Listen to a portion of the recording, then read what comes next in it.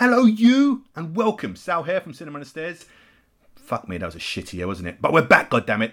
Hope you're keeping well, and may I just add, you're looking amazing. You've actually lost weight. Good for you. Myself and the rest of the Cuts crew are itching to get back and open the doors to our pop-up cinema here in Oxford, the now legendary Cinema on the Stairs. We're still in lockdown, but now certain restrictions have been eased, and that is why we are here in your ear holes. We did plan on doing some Zoom episodes with the whole crew, but there's nothing like catching that magic you get when you're all together in Waz's magical shed. So, as we are now able to meet up with one other person outdoors, we're going to bring you a series of one-to-one episodes where we retro review early movies we screened at Cinema on the Stairs at a time before we started our regular monthly podcast, in which we discuss the movie we've shown that month. And boy, do we have some absolute classics to talk about. But before we get underway, I have two major news bombs to drop on your ass. Firstly, we have a new member within the Cuts crew. We thought, we needed to inject some fresh new life into our cinema, something to reflect the ever-changing, diverse, youthful audience which comes through our doors every month. So we've selected a white, middle-aged, heterosexual male with the exotic name, now, I hope I don't butcher this, Steve, who you'll get to know on today's episode. Secondly, we approached Oxford's very own music producer sensation, Tiger Mendoza, after hearing one of his banging tracks, Jar El Beat. We just had to have it for our podcast, and it's got these John Carpenter feels, and I hope you love it as much as we do. Please do check him out on tigermendoza.bandcamp.com. Okay, let's kick it off, shall we? Damn, it's good to be back. Welcome to our cinema under the stairs.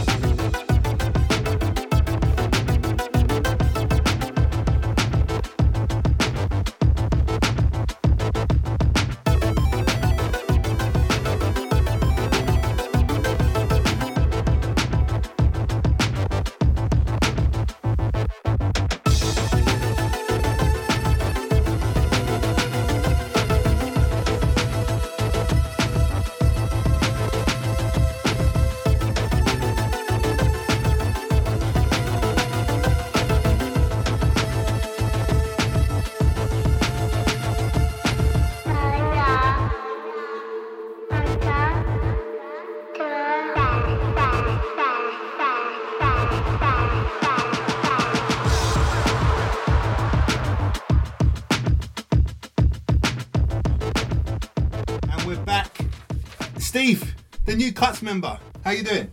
I'm good, thank you. What are you going to... Sorry, I'm chucking you straight into the deep end. Go on then. What are you going to bring to Cuts? Why the fuck did we bring you in? What's so special about you, Steve? Well, I mean, I would like it... I'd like to make it clear that I didn't invite myself into it. I was basically Shanghai. You kind of like groomed us a bit though, right? You were like so? Sticking around quite a bit, getting us lots of pints, and we're like, fuck, this guy's buying us pints. Is that how it came across? Yeah, like yeah. I was sort of like weaseling my way in. And were you already introduced into a WhatsApp thread? Yeah. Were you already in there? Yeah. Well, there you go. You're in. Yeah, I don't know, yeah.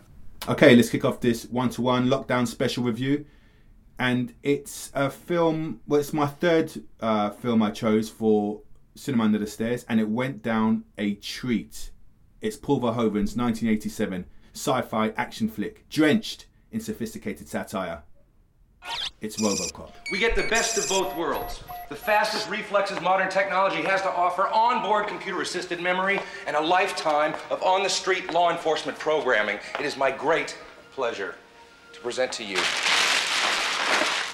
RoboCop.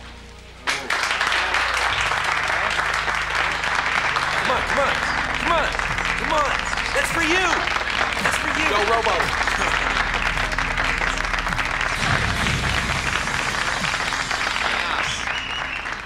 So we're going to delve deep into this fantastic film. Steve, your earliest memories of RoboCop? My stepdad took me to see it in Really? a cinema in Newbury, yeah. Wait a minute, it came out... Oh, you're a little bit older than me, right? So it came out in 88 in the UK. Yeah, I was 16. Okay, cool. And you were legal. I don't know, I'm not sure if it was or not, but it never really mattered back then. Nobody cared. Well, it was, yeah. My stepdad, I've been to see a bunch of 18 films with my stepdad, and he just kind of growled at the person behind the counter, and they let me in, and it wasn't like it should be, like it is now.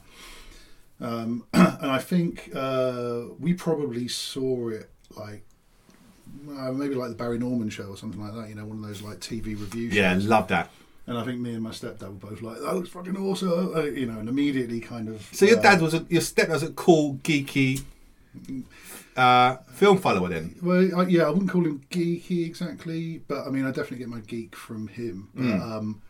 But yeah, no, I mean, he was just into like kick-ass action movies. He just loved all that Arnie stuff. He was a big Bruce Lee fan and sort of introduced me to a lot of that stuff. And anything that had even a whiff of 2000 AD about it back then, and I was totally into it. So this was just like, you know, that's our film. We're definitely going to go and see it. And yeah, we went to see it in the cinema in Newbury. Just both absolutely roared all the way through it. Loved it. Amazing film. Loved it. Yeah, my earliest memories. I was too young at the time. It was about 11 when it actually came out. So I had to wait until it reached the video rental stage, which is quite a couple of years after that, I would say, in those days. But one of my earliest memories of the video rental store was always being frustrated not being able to get RoboCop out, because it was always out. You know, they had about 5 copies and they were always gone. And my local rental shop, you couldn't, you know, book them, you couldn't reserve them. You just had to, you know, first come, first served. And it was an absolute arse. It was just going out and out and out, just to show what a following this film had. But eventually I did get it, and yeah, like yourself, fell in love with it straight away. All right, this is my early teens now. I didn't really get I wasn't really into the satire at that stage. It was all the surface level action, design, gore, splatterfest, which just hooked me in. I was just in absolute awe with the gore and the violence. You know, this is I'm using my bendy fingers here. It's a mainstream film, but it kind of brought these like trauma movie tropes, this art house kind of like rough B movie-esque effects and gore, which just blew me away. I was absolutely fascinated. I was a big fan of horror then, and with Elm Street and stuff. But when I saw RoboCop, loved it, hooked me. I think I mean, it's that boardroom scene, isn't it? I think that's like straight. I mean, like the film comes out of the gate a bit weird, a little bit twisted with those like weird news clips. And that world that's a bit wrong, you know, like this is our world, but it's a bit different. Something's gone wrong. Those news clips are great, but it's a great narration tool that Verhoeven used, you know, and just spattered them around just to world build basically, totally. and it completely put you straight in. I thought it's very clever. It does a really great job of that, and actually, you know, it's got really quite a sort of subtle beginning in a strange kind of way, in that, but albeit twisted. You know, it doesn't sort of like start with shooting at all. But then that boardroom scene, the Ed 209 scene, I think that's where, you know, maybe it's not the first time, but it's hard to remember now just how sort of shocking that was, and how shocking it was that was played for laughs as well, because because it is funny. But I do have this sort of like distinct memory of the kind of gasp and the sort of burst of laughter, that sort of relief after that scene. Yeah. And then it all sort of ends up with that line, somebody saying, "Somebody get a goddamn paramedic." Yeah, he's going to survive that. Look, before we run away with the movie, I think, do you want to just do a quick synopsis? Well, you know, I'm sure everyone that's listening to this has already seen RoboCop. They don't need this. Yeah. If you haven't seen RoboCop, what the fuck are you doing listening to the Cuts podcast? Yeah. All I'll say is, you know, it's directed by Paul Verhoeven. You know, he's done films like Total Recall, Showgirls, Starship Troopers, Hollow Man, Basic Instincts, written by Edward Michael Miner, and it came out in 87. UK came out February 88. But Steve, can you please give us a little synopsis of what the film's about? So, I've written this down, which is why it will sound like I'm reading this out. Beautiful. Okay. So, Alex Murphy, a veteran cop newly transferred to the bankrupt and crime-plagued city of Detroit, is terminally wounded on his first day on the streets. Omni Consumer Products, a mega corporation that runs the demoralised and overwhelmed Detroit Metropolitan Police Department, uses what remains of his mind and body to drive a cyborg that they've designed and programmed to be the ultimate cop. As Murphy pieces his identity back together, he tracks down the gang that killed him and follows the trail to the corrupt leadership of OCP and a criminal conspiracy before executing quite a lot of 9mm justice. Love it. Okay, what what makes this film? You know, what are the ingredients that makes this film a special one in your collection, Steve? What is it? Why is RoboCop stuck with you, as with myself? I think I think it's the way that the violence and the humour play off against each other, and it is really deft. I mean, it's actually like such a well put together film. It's a great action movie. It rattles along at a really good pace, but without leaving any characterisation or any sort of world building behind at all. It brings all of that along with it, but it just does it with such great economy and flair. Like you say, like we were just talking about the newsreels at the start. You know, such a it so eloquently talks about the world that stuff's come out of, like the family playing the Nukem board game. Yeah, you know, it's a type of humour. I'm sure we'll talk about 2000 AD several times over the course of this, because you know the connection that the film's got to that comic, and also my own connection to it. But that's exactly the kind of humour that you see a lot of in Mega City 1.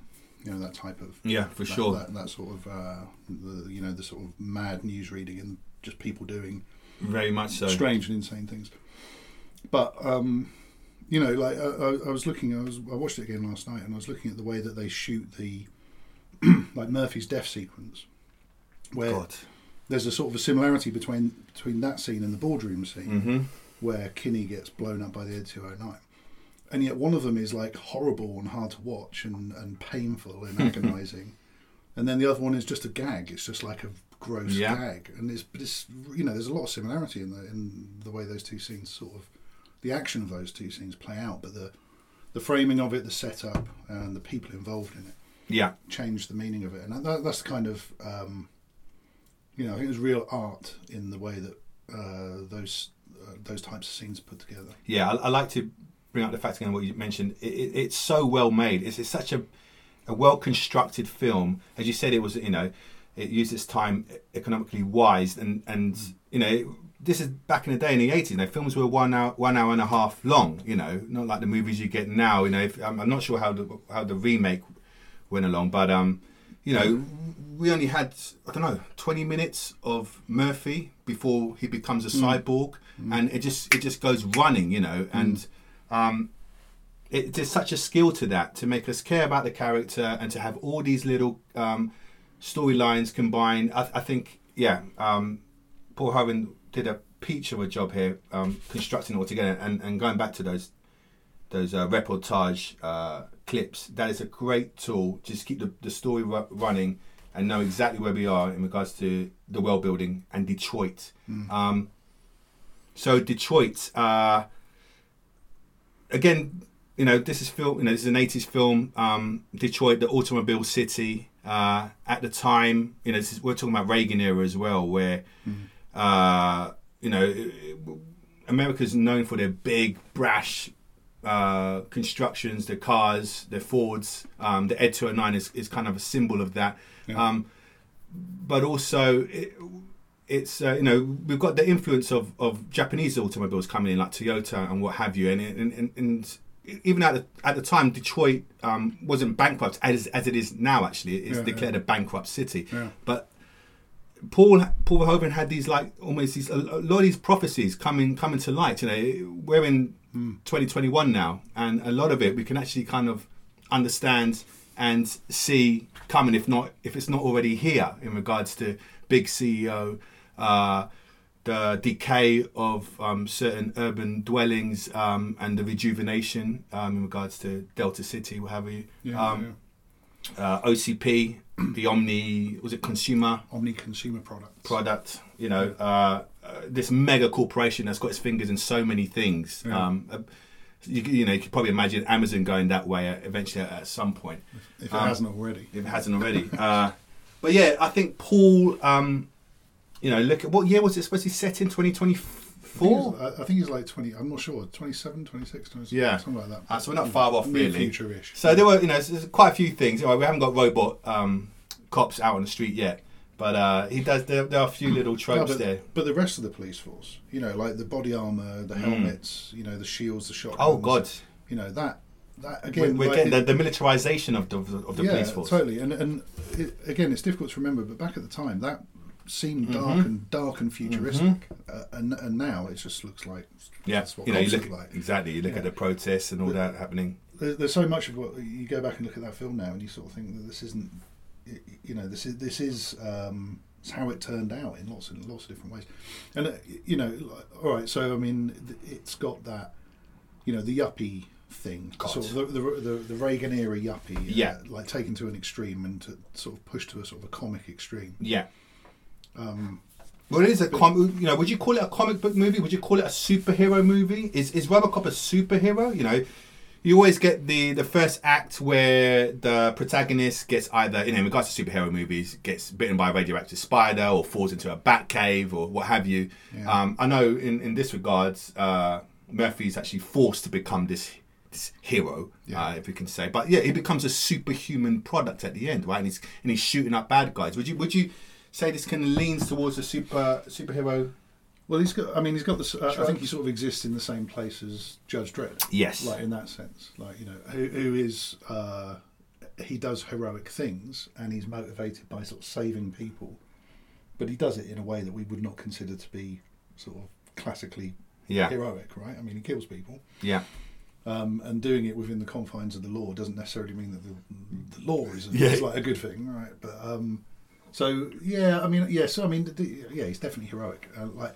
And like Murphy is heroic. Yes, right? Like he's already a heroic character, and he's kind of like talking of like the economy in that scene. You go back and in the scenes, you go back and look at the scene where he's like, where Lewis finds him sort of twirling his gun, and he talks about his kid watching this TJ laser. You look at how much work that scene does. Like first of all, you've got the visual clue of the gun twirl that first sort of. Which later on like Lewis spots yes. and recognises Murphy because of that. But also it tells you an awful lot about him as being this kind of like old school. He sees himself as this kind of old school classic cowboy hero. For sure.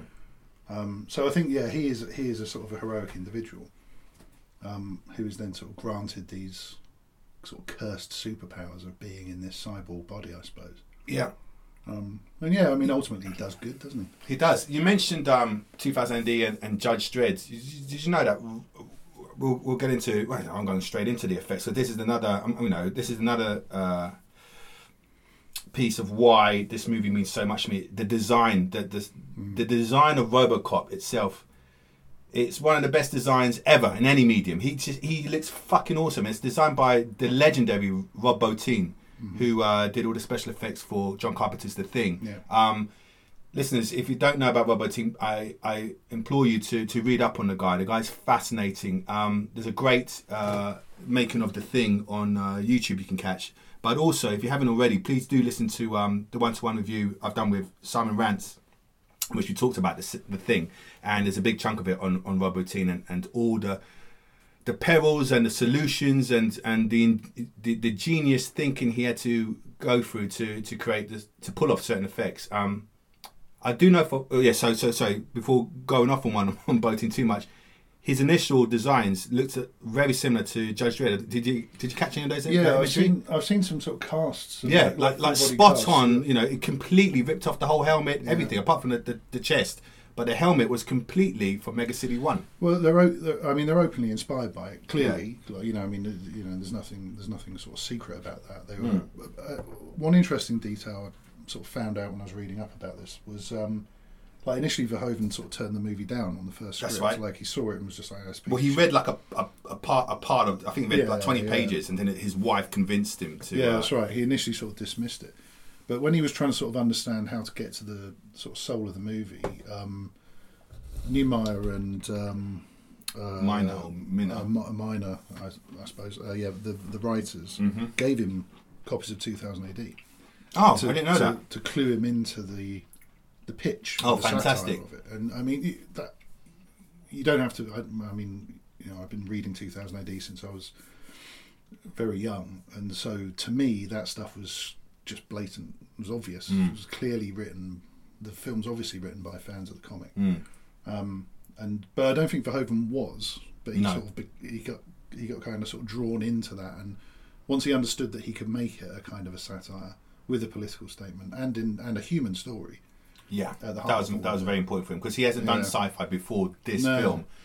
And I think, and I do think that's what's unique about it, is because it could easily have just been a throwaway, robot cop film. Right? There's a bunch of those types of films, right? Guy in suit shoots baddies, and for to a certain extent, for me as a kid at the time, that would have done. And for my stepdad, that would have done as well. You know, that's the kind of movie that we're into. But it's endured, and I can still watch it today and enjoy it just as much, maybe on slightly different levels now, because of the depth that Verhoeven put into that. And and I think can't take all the credit, but I do think 2000 AD has got to get a lot of credit. Exactly, there's lots of fingerprints from 2000 AD. Going back to the early pitching stage, the early production stage, Hollywood didn't want to touch this film. You know, the writers had it all done. They were pushing it around. I think Orion eventually said, "Okay, we'll take it," but they couldn't find a director. All the American directors were like, "Now, are you having a laugh? RoboCop, it's fucking cheesy as fuck." You know, amazing that he still kept it, but yeah, RoboCop, come on. It does what it says on the tin. Yeah. Maybe that's why it works so well, but you can understand why all these directors, like, I'm not going anywhere near that with a barge pole. It's like a working title, isn't it, that's stuck? RoboCop. But I mean, it's hard to imagine it. Well, titles always do this. It's hard to imagine it anything else. But it has got one of the all-time great taglines like that. We're looking at the video box here. Part man, part machine, all cop. I mean, that's beautiful. And what a great poster! I've actually ordered a poster, and I've just fallen in love with the film all over again whilst researching for this podcast. And that image of him, stepping out of his car is fucking beautiful. Absolutely love it. Iconic. Like you were saying before, it's the design. Like, it hasn't aged, dude. There's so much goodness in this design. Like the helmet alone, of course it harks to Batman with the visor and the mouth being revealed, and Iron Man. But what it is, it has no nose guard. It's completely the profile is so streamlined. Surely, when Weller's head's in there, his nose is completely crushed. Yeah. But it looks absolutely gorgeous. And everything, and then they started putting all the little trinkets with the gun coming out of the thigh, the data spike he's got coming out of his fist. Fantastic. I do know that it was an absolute nightmare, production-wise. The whole movie, really. They said it was like a grueling war going through it, but especially the design production with Bottin. He was coming.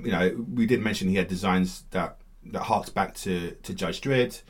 He did so many designs, and Paul Verhoeven was so into these Japanese manga comics and had these imagery of these mega robots, and kept on asking for the most ridiculous, over the top profiles of robots and what have you, and it just couldn't work, and to the point where Rob Bottin just wouldn't turn up anymore. Eventually they stuck with the design they got, which is fantastic in my eyes, but it soured the relationship between director and production designer to the point where he wouldn't turn up. He would just have his colleagues there helping do all the finishing touches and helping mount the stuff on Peter Weller. But it's a shame, but I mean, at least they got it right in the end, didn't they? They did.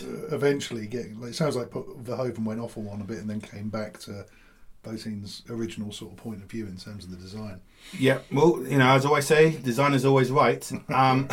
But that's another, important piece of this movie. Okay, you've got the satire, the comedy, the violence, the balance of it all. If you look shit, it wouldn't work. I'm sorry, but that even how superficial that sounds, the design is so alluring. It works. The sound as well, the sound design, how he moves. You hear the hydraulic pumps going, the bass of his feet hitting the floor, the way he swivels his torso, and you've got that. All of that was magnetism to me. I absolutely adored it.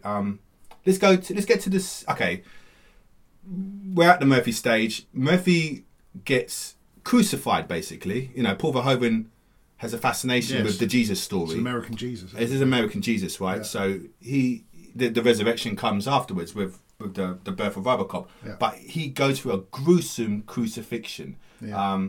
with via the hands of the gang leader Clarence Boddicker. Clarence. Yes, Kurtwood Smith, who's playing against type. He's got a cunty face, and you know, because he was the arsehole dad in Dead Poets. Yeah, he was the dad that was keep on pushing the student to do this and the other, not go and do that. So apparently he thought he'd been cast as somebody else in the film. Really? I think he thought he was going to be Dick Jones. Okay.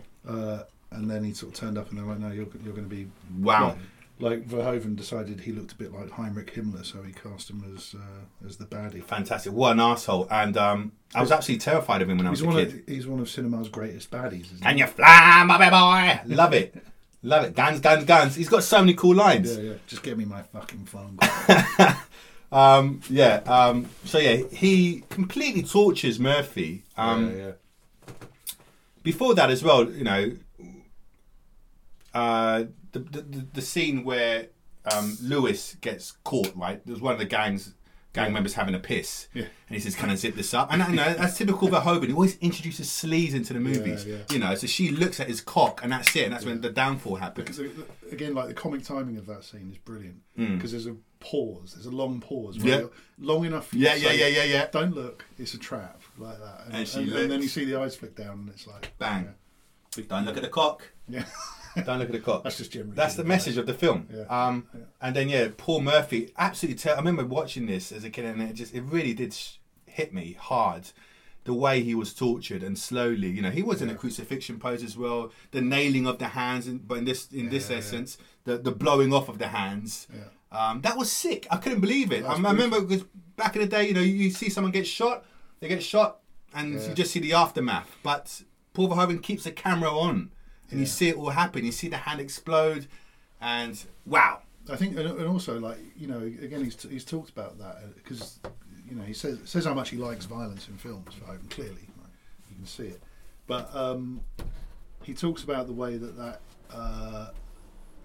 doesn't diminish the violence. Like he makes you see it, like to understand the importance of it. Not for its kind of pornographic value. But because actually, in that context, you're feeling the guy's pain. Of course, pain, you need to know what he went through. You need to understand the pain. And if it had been cleaner than that hatred that he wakes up with, because this is a film basically about a guy investigating his own murder, isn't it? Yeah, it's a revenge movie. Really. Yes, very much so. And that hatred that he wakes up with, like everything that Boddicker takes away from Murphy in that moment, you've got to feel that. Like, you know, if he flinched, you know, if he was more demure about the way he sort of showed that violence, no man, it wouldn't work. You're so with Murphy, so with RoboCop afterwards. You so want to, you know, hunt every last one of those motherfuckers down. Yeah. It's fantastic. Okay, so he gets blown to shit. Somehow he gets shot in the head as well with a shotgun.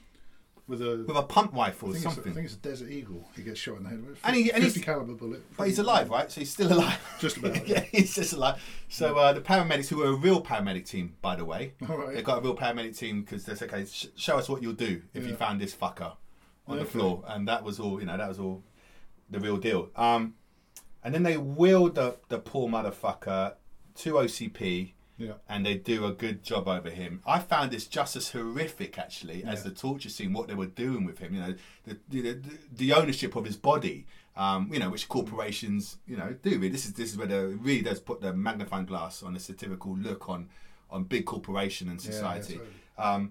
You know, shall we? His left arm's still functioning. We can no fucking get rid of the left arm. He's signed the forms. We can do what we want with him. Love it. Yeah, that was just horrifying. The whole Frankenstein scene. You know, building them up. That's got that, you know, that nightmare that we've all had if you've ever had the misfortune to have to go into hospital and, you know, get a general anaesthetic. That nightmare of being conscious through that procedure. Very much so, yeah. And you're conscious with him. You're seeing this all happen. But what an amazing scene this is. This is one of the most powerful scenes that Paul Verhoeven did in this movie that really just like, fucking hell, this guy's ace. You know, the whole changing the widescreen, the aspect of the camera,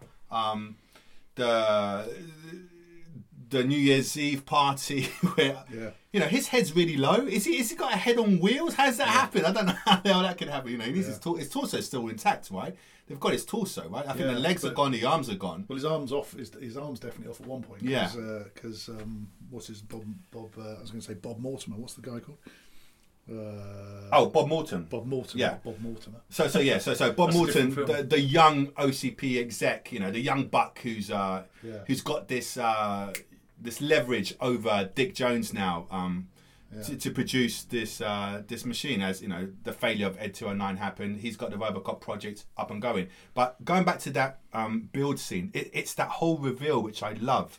It's the you know that they had the plastic sheet over him. You're always the POV of RoboCop. They pull it off. You know, the guy's I fucking love this guy. He starts clapping. Go get him. Go. That you know, he was just talking to RoboCop's face and say, "Go get him, boy. Go and off you go." Yeah. It gave me chills. I don't know why. You know, at this point, you're actually with Bob, which is kind of strange. Well, actually, no, it's not strange at that point because you don't know he's such a cunt at that stage until later on in the film. You know, he's got his own motives of why he wants RoboCop made. He actually positioned Murphy in those dark areas of Detroit. He was saying he was stationed there. Yeah. Placed in order for something like that to happen. Yeah, of course, because they were waiting for a dead cop to come in. Yeah, exactly. But yeah, so it was that amazing reveal, the great cinematography of where he gets up. You know, they pull the plastic sheet off him. All you hear is the hydraulics going, the whizzing of machinery, the bass of the feet, and then you get a little glimpse of him on the monitor. Yeah. Which I thought was just beautiful. Just this little glimpse, you get a side profile, and you're already like, "Oh, I want to see him." Yeah. And then, sure enough, he reveals, and he's fucking badass. Yeah. He is. I love that scene. And that's so important because, like, and that's where again, like, Boatin's work makes that scene. Because if that was funny. You know, you're right. If that was funny, the whole film falls apart. You're absolutely right. But you're like, shit. You're absolutely right, because you had an Ed 209 before this. You had a bit of stop motion, you know, and it was a funny scene. Yeah. But this, I'm sure everyone in the cinema when you were with your stepdad were completely silent. You know, it's just like, oh, that's good. You know, God, it's excitement. You know, everyone's kind of. Oh, what a film! So yeah, he's up and running. He's purely RoboCop at this stage. There's no Murphy in him. Okay, he hasn't. You know, he's completely. He's got his directives. His 3 prime directives. Do you know the directives by heart, Steve? Secure. What is it? Protect the innocent. Something the public trust. Uphold the law. Uphold the law. And something protect the public trust. Yes. Plus the mystery 4th directive that we find out. Exactly, the classified 4th directive, which you do see it's there, but they blank it out. It's like you can't get to this. You're not ready. Yeah. You know, you haven't reached this end of level boss. Great bit of storytelling as well. Like there's the knife on the table later on, isn't it? You know, it's that sort of. It's a little Easter egg there. You know, it's not in your face, but it's there. There's a 4th directive, which you ultimately find out. You can't kill or apprehend any OCP employee, right? Yeah, but also again, you know, looking slightly deeper as well. What that does is like there's something in your head that you don't have access to. Like, this is you. This is an important thing about you, fundamental to who you are. But we're not going to tell you what it is because we control you. Well, this is it. This is big corp. It's all about big corporation controlling you, controlling the human being. Yeah. Love it. So he's out and. He finds one of the gang members straight away, right? He apprehends.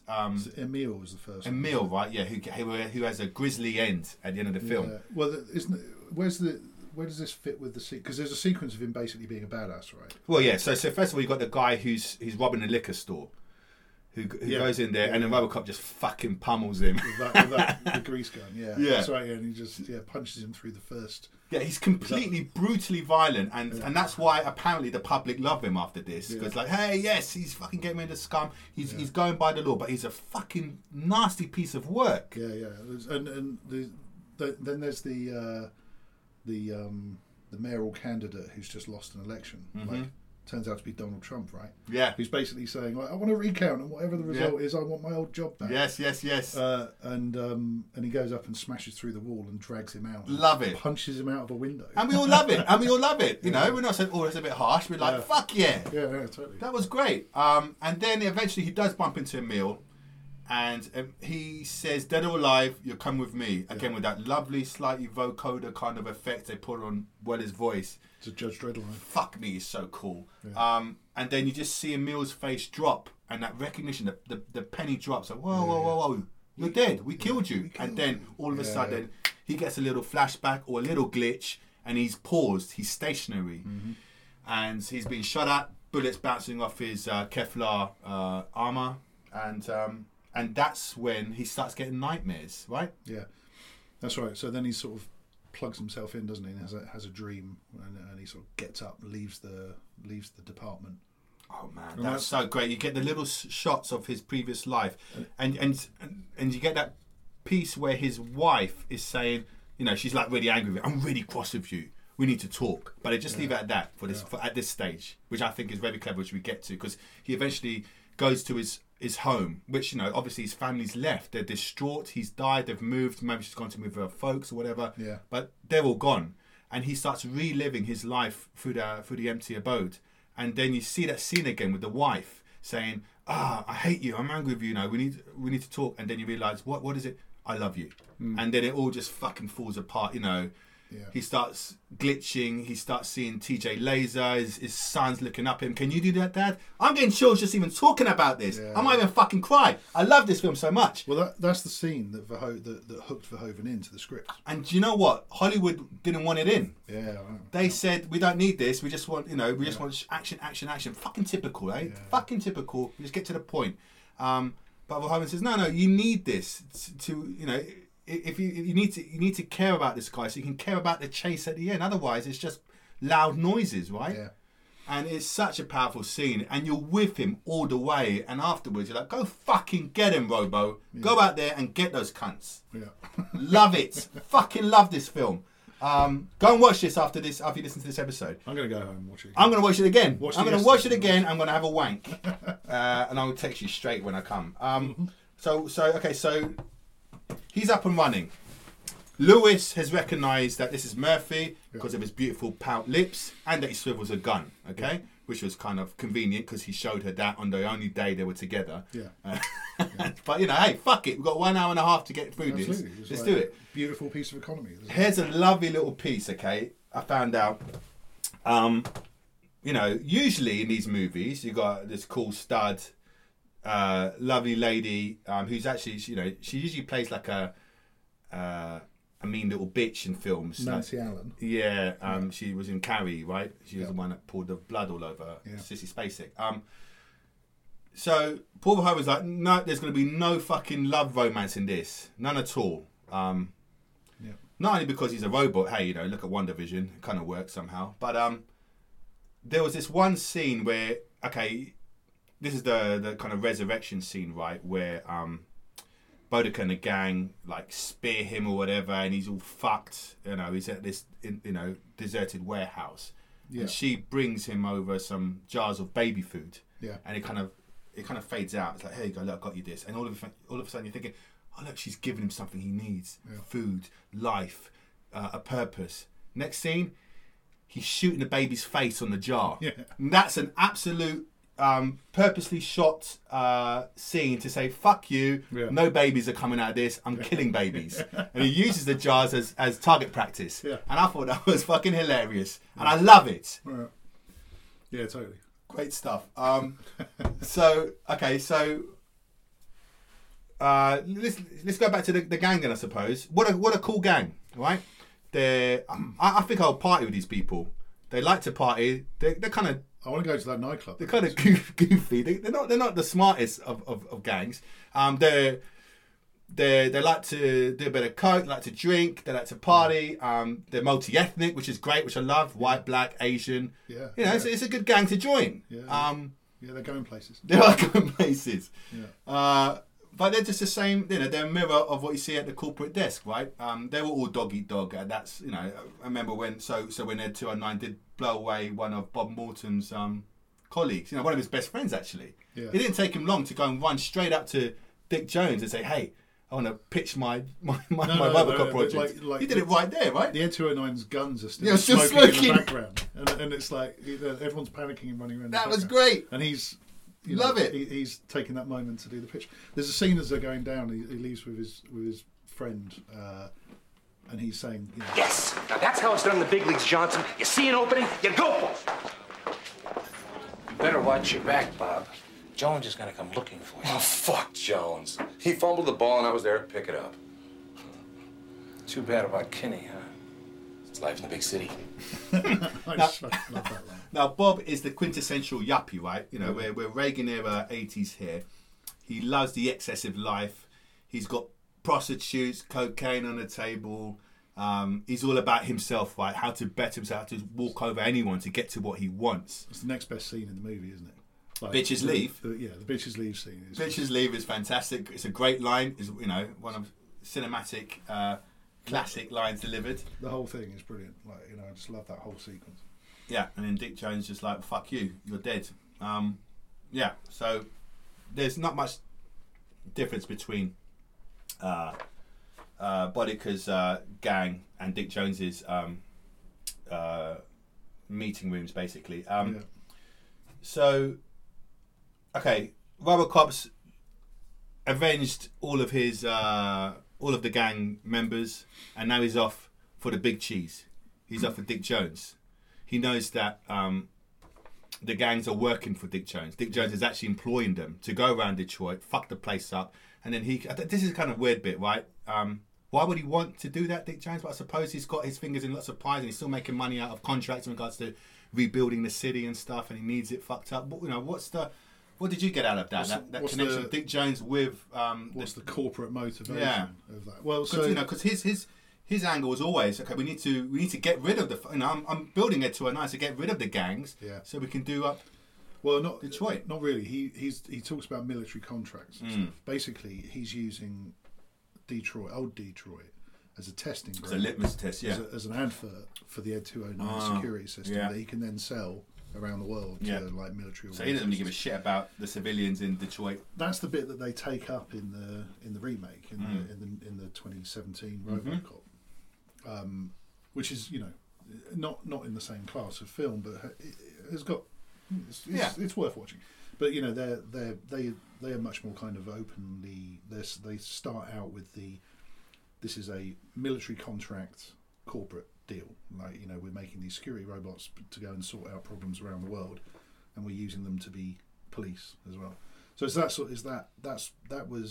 Dick Jones's plan, is that he demonstrates how effective the Ed 209 is in using old Detroit, where he doesn't care what happens. They own the police. It's like a privatized police force.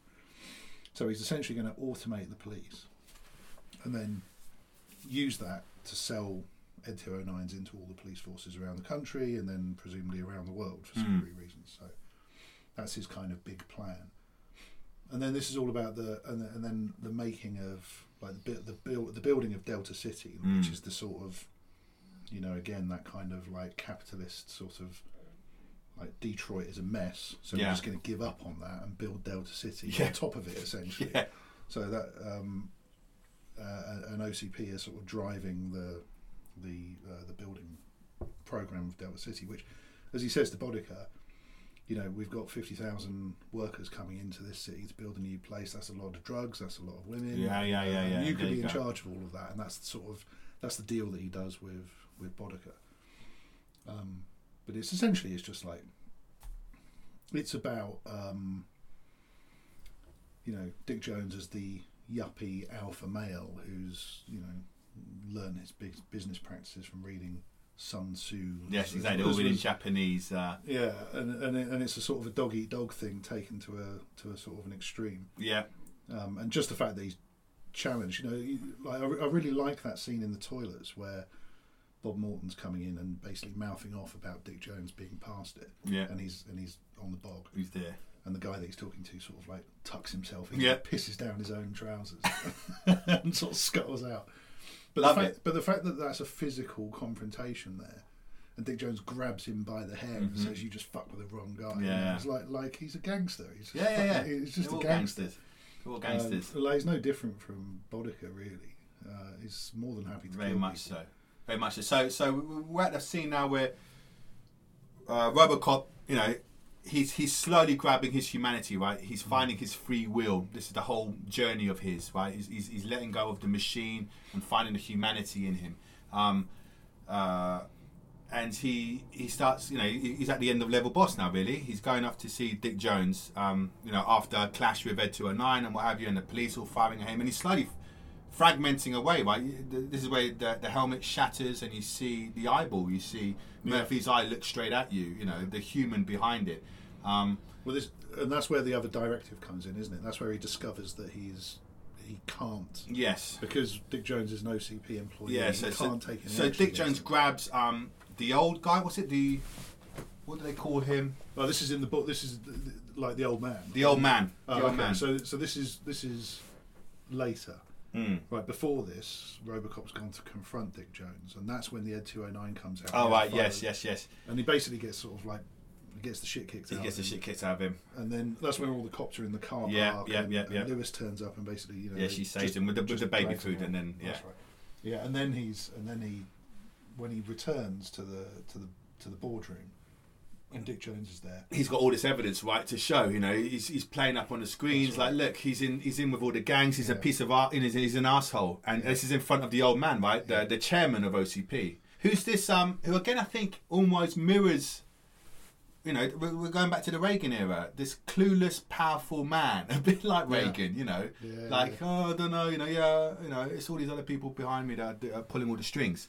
But he is kind of, I suppose, unlike Reagan, he has got like a moral ethic, at least. Yeah, right? I don't know. He does see right from wrong. I just think he's slightly untethered from what OCP is actually doing. Yeah, totally. Yeah. I mean, I think he's just a doddering old guy detached from reality, right? So he's not necessarily he's not evil in the same way that Dick Jones is evil. No. Or at least he's not played like that. But he is evil in the sense that he just doesn't want to know all the bad shit that's going on. I suppose there's evil in that, right? So I mean, like the whole scene where Kinney gets shot at with the Ed 209, and he says, "I'm very disappointed, Dick." It's like you've just seen a guy get torn apart, and actually it's just like, this is going to look very bad. Yeah, you're right. He's still a bit of a cunt himself, really. Yeah. But that was great. Yeah. So Dick Jones grabs him, threatens to shoot the old man. Yeah. And then that's when so Robocop's got his Google glasses flashing in front of him, saying, "Oh, another prophecy," which Verhoeven foreseen. Say, look, Prime Directive number 4 is kicking in. You cannot apprehend or kill any OCP employee, and that's when the old man says, "Dick, you're fired." Yeah. And he says, "Thank you," and then shoots him several times through the window, and that's when we see we talked about this. Yeah, the long arms, the weird long arms. The weird long arms. Yeah. I mean, what is that? Is that just an artifact of the way that it was cut out on a green screen? Well, I looked into this. I did a bit more delving into this. Like, why the fuck the long arms? And first of all, it was a puppet. They couldn't even afford any green screen or blue screen. They I don't know why they just they wouldn't. They couldn't even shoot the Dick Jones actor Ronnie Cox. On a plinth maybe, and just wiggling his arms and legs and zooming out of him. But then again, they'll need a blue screen. So they made a puppet. They did a stop motion. A lot of it was stop motion in there, with Ed 209 especially. So they did a puppet of Dick Jones, and his arms are a bit long. But the creator said, no, it's not his arms. We did his arms perfectly. We know how to fucking build a dude. Yeah. It was a wide angle lens we had, so it starts off, it stretches the edges, and then when he comes, no. Because then we looked, we delved deeper, and you can see the mould where they made the puppet from. He looks like Mr. Tickle. He's got long arms. Yeah, he has got long arms. Yeah, I don't know. Yeah, I mean, maybe if they'd been more towards the camera and there was a bit more foreshortening, you wouldn't have noticed it. But it is distracting. It is. Now, it's distracting, but we love it, right? Would you now, with the technology we have now, would you clean up the effects to make him short of arms? Don't make Ed 209 stop motion, actually make him proper. Just that, okay, we'll just clean that up. Maybe some of the backgrounds. Would you do any of that to make it, perfect visually? I don't think so. Or would that lose some of the charm? Yeah, I think so. We need the long arms, right? I think so, because I think it's like pretty ageless the way it is now. Everything is of its time and it works. I think. Yes. Look at what George Lucas did with the Star Wars movies. God, yeah, you're right. By attempting to kind of like modernise some of the effects that he felt a bit embarrassed about looking back on. or adding new scenes even worse. He just fucked it up. I mean, he just broke the, you know, he broke the charm of, you know, the integrity of the original movie in lots of different ways. So yeah, I don't think you want to go. You don't want to go with it. You don't want to tinker with that at all. Yeah, like coming back to that sort of the 20 whatever it was 16 was it 2016 2017 the remake of it. You know, that's obviously, you know, like heavily CG'd, and there's quite a lot of stuff in there. It's done pretty well. Yeah. But it already, like, I watched it before watching the Verhoeven RoboCop, and it already sort of feels like a slightly aged movie in a way that RoboCop just doesn't, to me anyway. Even in a few years, like, it's, you know, it's quite joyless, and there's none of the humour or anything like that, and they've gone for a different angle on it. But it all feels somehow stylistically older, or like, you know, like I noticed the gap in my sort of taste between what that film was representing and yet RoboCop never has really aged to me.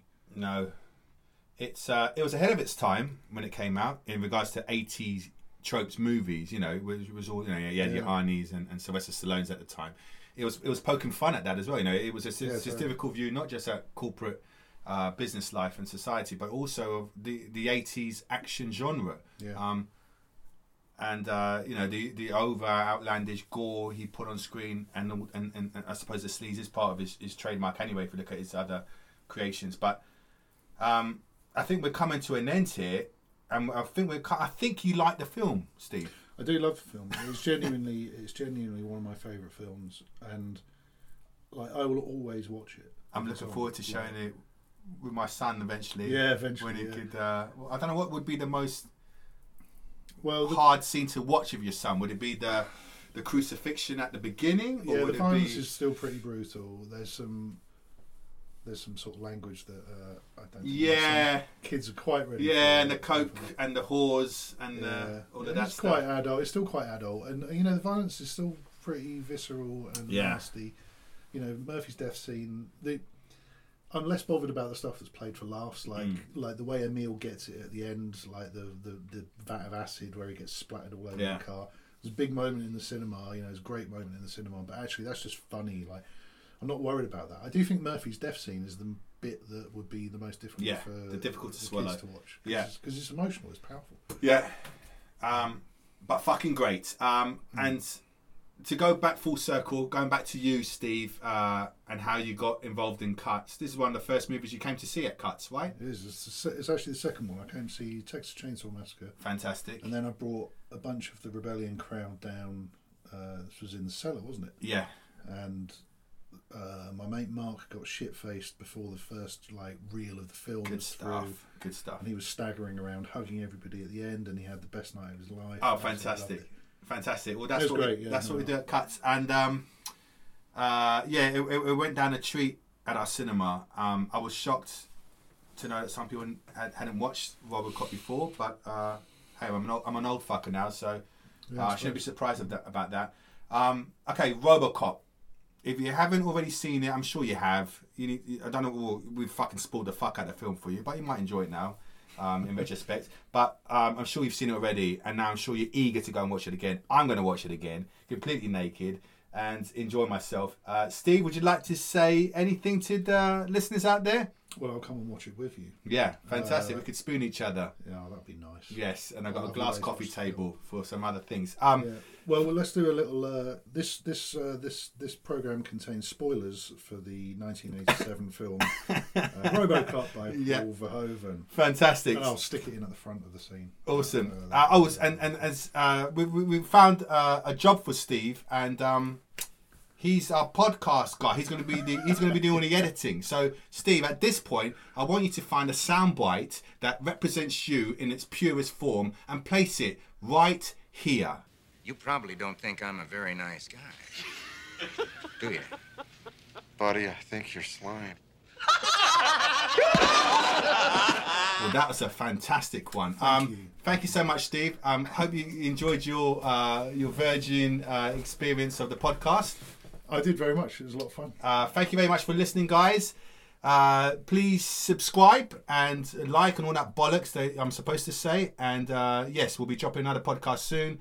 And soon we'll be opening our doors to our cinema as well. Thank you so much. Bitches, leave.